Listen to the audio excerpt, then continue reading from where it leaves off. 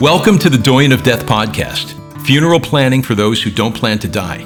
It's all about end-of-life issues and getting the conversation started about our 100% mortality rate. This series is hosted by Gail Rubin, certified thanatologist and the Doyen of Death.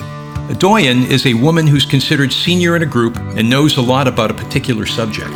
Well, that's Gail. She knows all about creating the party no one wants to plan, a funeral or memorial service. She discusses the changes death can bring, and she'll make you laugh. This series includes episodes previously released as A Good Goodbye, a treasure trove of evergreen podcasts about funeral planning issues. This podcast reveals some of the mysteries and shares advice and tools that can reduce stress at times of grief, minimize family conflict, and help create a good goodbye. Remember, just as talking about sex won't make you pregnant, talking about funerals won't make you dead, and your family will benefit from the conversation. So, here to talk about the subjects we sometimes avoid is author, speaker, and the Doyen of Death, Gail Rubin.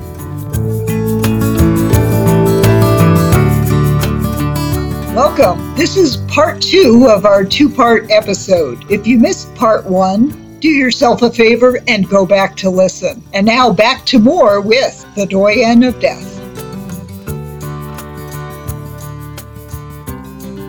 Welcome back. We're continuing our conversation with Dr. Jeff Piehler.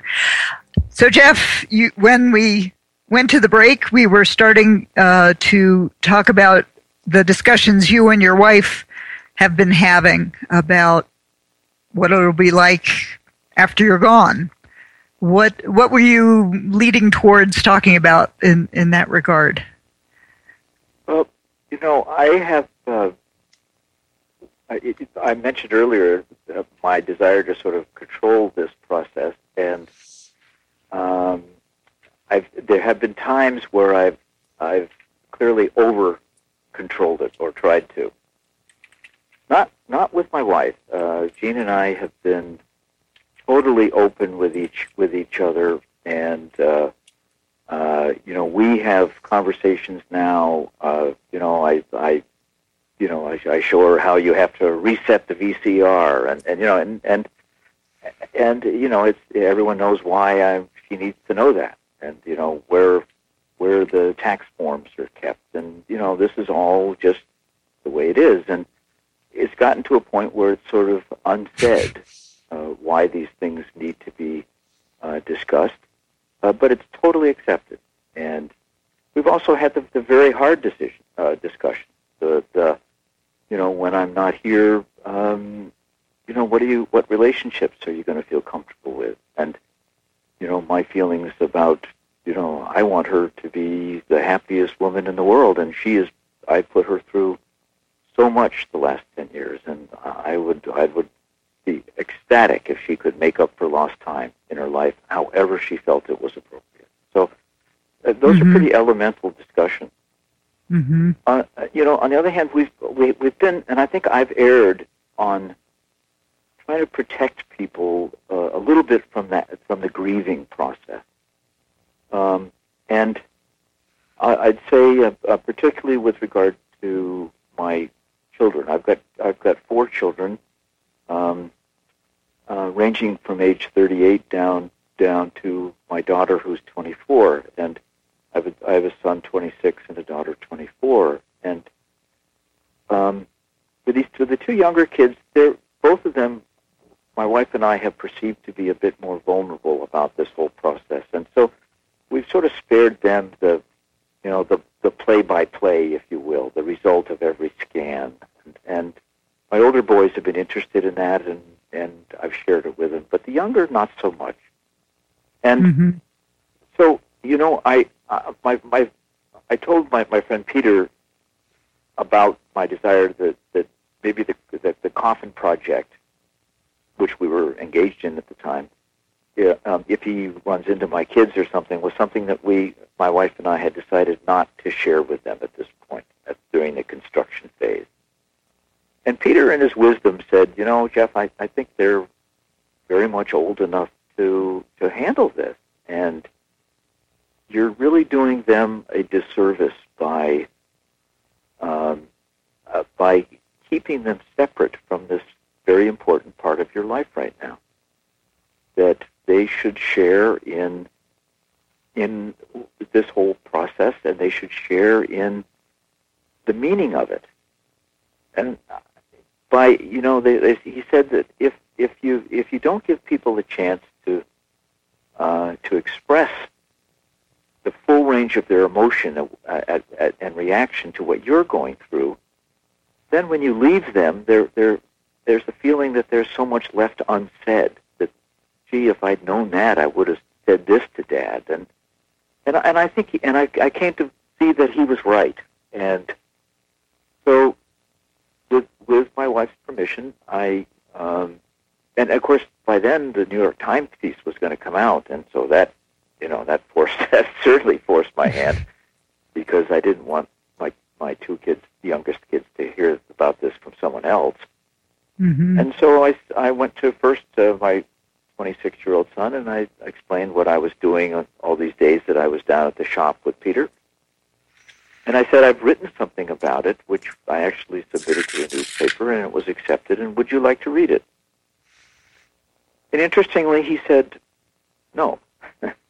He didn't want to read it. He just wanted to kind of think about what I'd told him thus far, and he was not terribly comfortable with going any further with it at that point. And I said, okay. And then a day or so later, I spoke to my daughter, and she's much more sort of auditory in her learning than visual. And I explained to her what I'd been doing, and she kind of paused for a second, and I said, would you like me to read to you what I've sent in to the New York Times that was accepted? And she said, yeah. And she and I have a very close relationship. And so we both kind of popped up onto her bed with a dog and a cat, and I started reading. And I read her the piece, and at the end she paused and said, well, I need to think about that too. But I could tell that she was in a different place. She was much more at ease with it. And I said, well, if you have any questions, you want to talk about it some more anytime, I'll make time. And there's nothing more important in my life than giving you time to understand all this. Mm-hmm. And so about 2 days later, I was sitting in our living room reading, and she came up to me, and she's a calligrapher as a part-time hobby. And she came up to me with a piece of paper, and written on this piece of paper in absolutely exquisite calligraphy was the quote, which is embossed on the underside of the coffin lid. And the quote is, I have loved the stars too fondly to be fearful of the night. A beautiful quote. And she had done that in calligraphy. And she handed it to me, and she said, Daddy, I want you to have this, and I want it to go in the coffin with you. I want you to have something now that I worked really hard on, and something that'll bring you joy, and something that you know will be with you. Oh, nice. And, so there, I'd have to say, besides the immediate rush of emotion, of just love, that's, what else can you say? I also felt kind of foolish that I'd kept this from her. But I also felt very relieved that I had broken this bottleneck, and that her emotions could flow out. And subsequent to that, my son, my youngest son, he has come around. He's read the piece, and I called him. I called him the other day, or I guess actually he called me. I was down at the shop with Peter, and we were doing the final. We were putting handles on the coffin, And, Ben asked me, what are you doing? And I said, well, I'm down here with Peter. We're putting the handles on. And he said, well, make sure that they're going to hold. I don't want you dropping through this thing. So, I think that's his way of accepting this whole thing, too, And everyone has to do it their own way. But I think we're all on the same path, maybe in little different places, but we're all headed for the same destination. Yeah. We actually have a phone call for you. It's a lady named Kyle would like to speak to you. Are you available? Hello? I am. Welcome to the program. Thank you. Where are you calling from? I'm calling from, I have to turn off my, because I'm listening to this. I'm calling from Doylestown, Pennsylvania, and I wrote a response that was published in the New York Times. Really? I did, because I'm so touched by this, and I was so happy to see that Jeff was going to be on your show tonight. I'm trying to start this little business of helping people plan their funerals in advance, and I'm just so glad that there's people out there already doing it and talking about it, and I just want to just say how touched I am and appreciative of what you're doing and putting your story out there so that other people can be influenced and inspired to do it, because knowing that it was hard and that your family struggled with it at first and you persevered, I feel like that's so great for other families to hear and other individuals to hear, to press on if you feel inclined to do that, because I feel like the joy that's going to come out of it is so great. Well, I couldn't agree more, and thank you for your thoughts. The truth is my pulpit is about 6 inches high. I don't, what works for me may not work for someone else, but I can say that without question that this is a topic that people really do, deep down in their hearts, want to talk about. Mm-hmm. And it's something that our society clearly struggles with. People sort of go off to the hospital and die, and someone else deals with the realities of a dead body and, all these things. But the fact is, there's so much beauty to be lived before all that. And you really only have that possibility if you would acknowledge it and talk about it. And so it has certainly worked for me. And I applaud your work at getting others to talk about it. It's not something that I do easily. Honestly,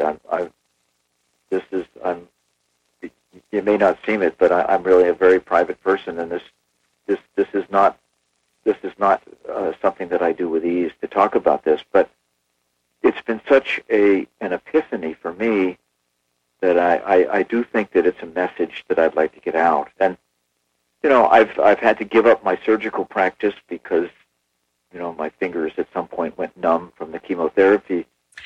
Oh, okay. And so I've had a hard time helping people, and this is a way that I can help people. Absolutely. We have to take our last break, but we will come back and continue the conversation with Dr. Jeff Piehler. Gail Rubin, the doyen of death, has been producing Before I Die festivals for years.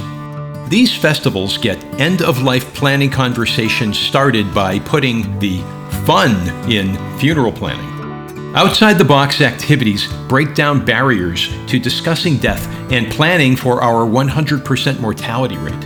And now, Gail has created the Before I Die Festival in a Box, the comprehensive guide to producing your own community festival. It includes everything you need to create a successful event, how to find sponsors, build a team, market the event, schedule speakers, topics for discussion, workshop ideas, and much, much more. To learn how to get your Before I Die Festival in a Box, visit beforeidiefestivals.com or call 505-265-7215.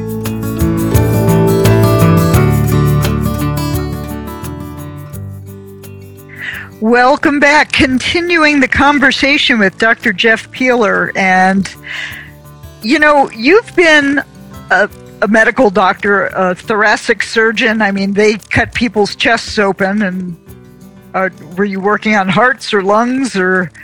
Yeah, I did all that. Yeah. I did open heart surgery for about 20 years, and in the last 5 years of my practice, I pretty much specialized in just cancer surgery of the lungs and esophagus. So you've been a doctor and you've dealt with patients and their families, and now for the past 10 years you've been a patient dealing with the medical establishment. What kind of advice would you give to patients and their families who are dealing with serious diagnoses from both your perspectives as a doctor and a patient? Well, I think, I think that these days the level of communication between physicians is so advanced that with very, very few exceptions, there's not one person who has, a solution to a problem that no one else does. And I think that people have a tendency, particularly when they hear bad news, to, go someplace else and try to find good news.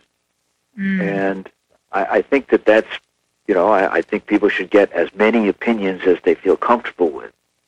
But I would also say that at some point, one has to accept where you are and to go with the options that are presented. I have not, scurried around the country looking for this guy or that guy. I have decided, and this is just my personal decision, I have decided to find a group of physicians here in town who I have confidence in, who I know want nothing but to give me the best care that they can, and who I know care for me as a person. And I have simply said, I will do what you want.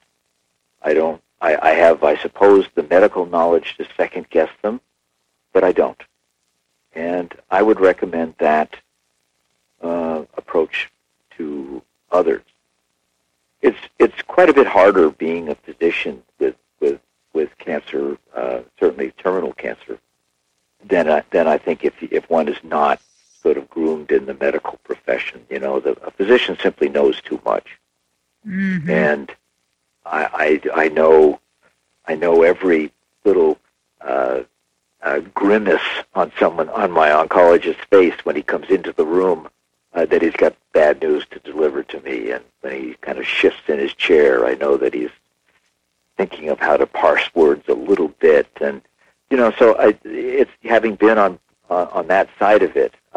I understand that, and it is so. I think it is harder to be a physician because you just know you know what the course of the disease is, and you've seen people die, and dying from cancer is not always an easy death, and everyone who has lived that knows that.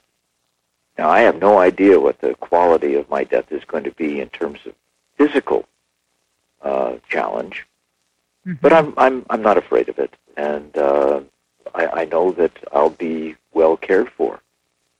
Now, having said all that, I think you do need to go to a place that has experience in your particular problem, and if I guess I'm thinking specifically of cancer, I think it's you don't want to, I think, go to an institution or a physician who sees one case per year of whatever it is you might have.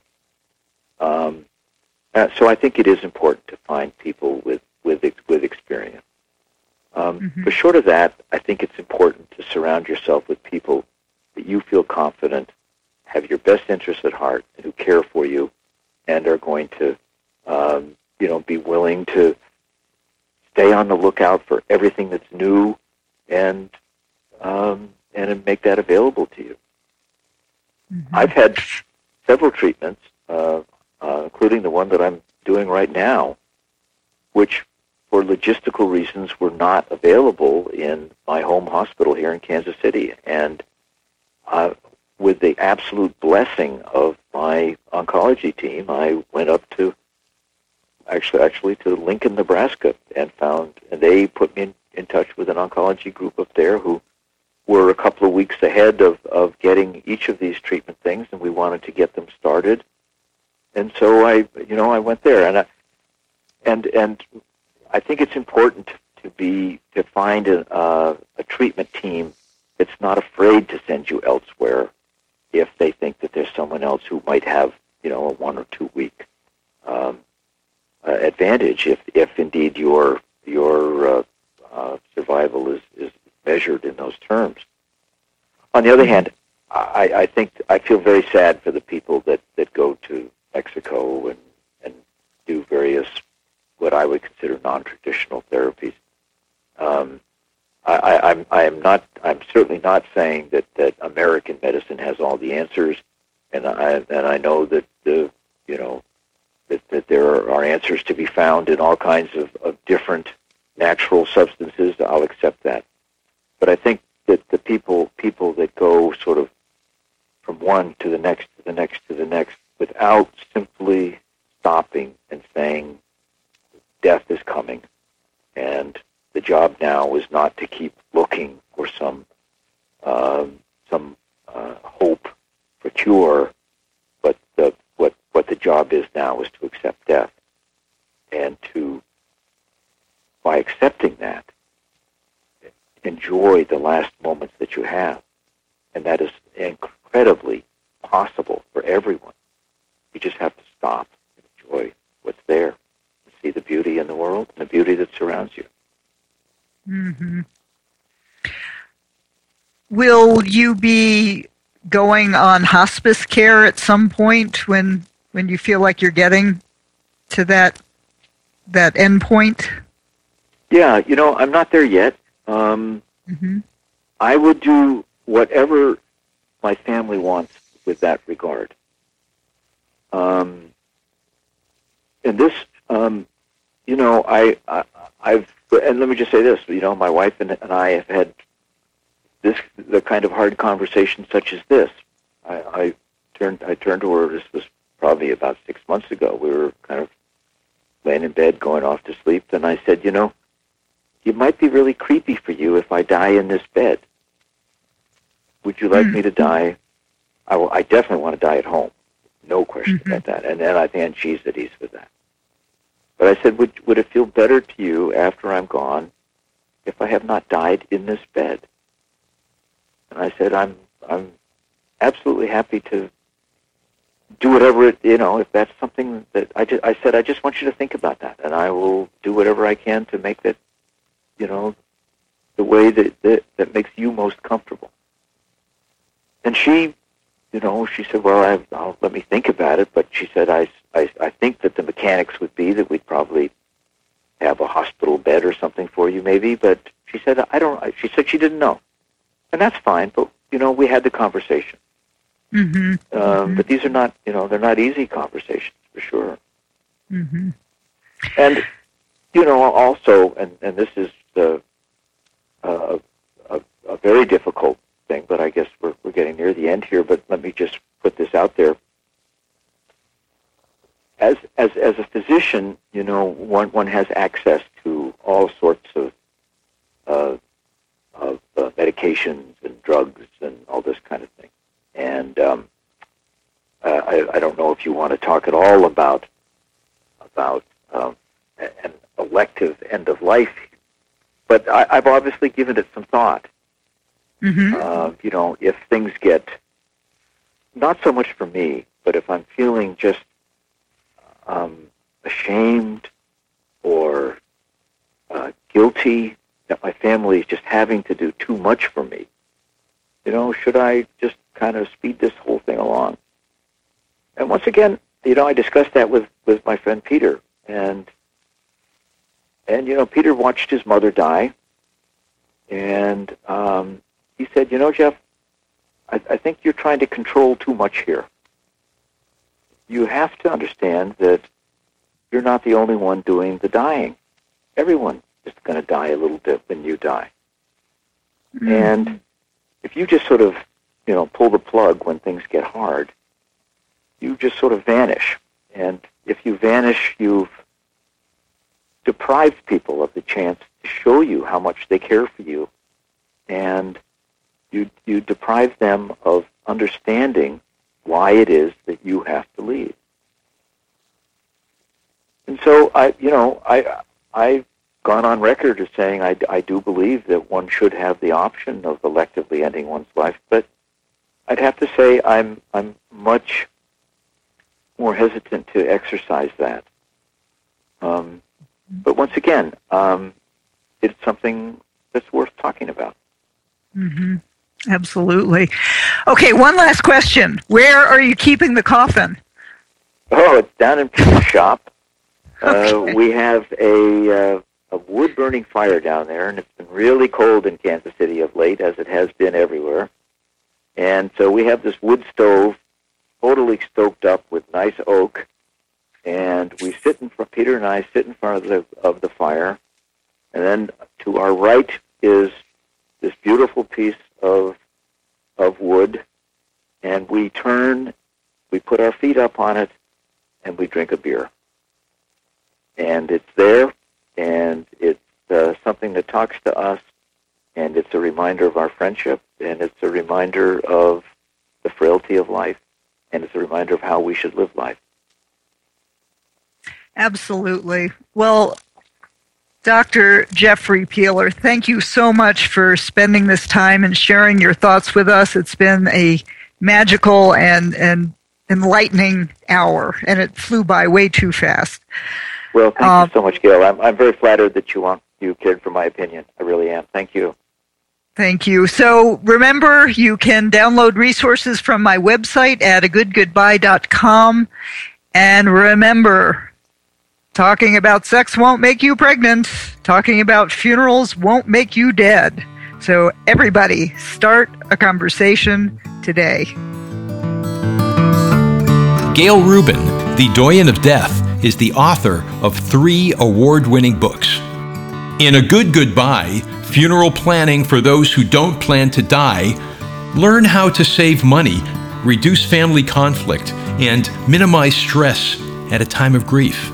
Just as talking about sex won't make you pregnant, talking about funerals won't make you dead, and your family will benefit from the conversation.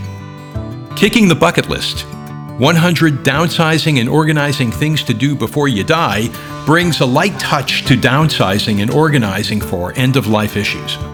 And Hail and Farewell, Cremation Ceremonies, Templates and Tips, helps you easily create meaningful memorial services with sample scripts, suggested readings, and music recommendations.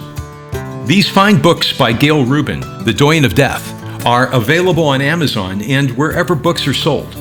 For more information, visit agoodgoodbye.com. Thank you for joining us on the Doyen of Death podcast. You can find episodes of this podcast and past episodes of A Good Goodbye with Gail Rubin on iTunes or wherever you listen to podcasts. For more information on Gail's work, visit agoodgoodbye.com.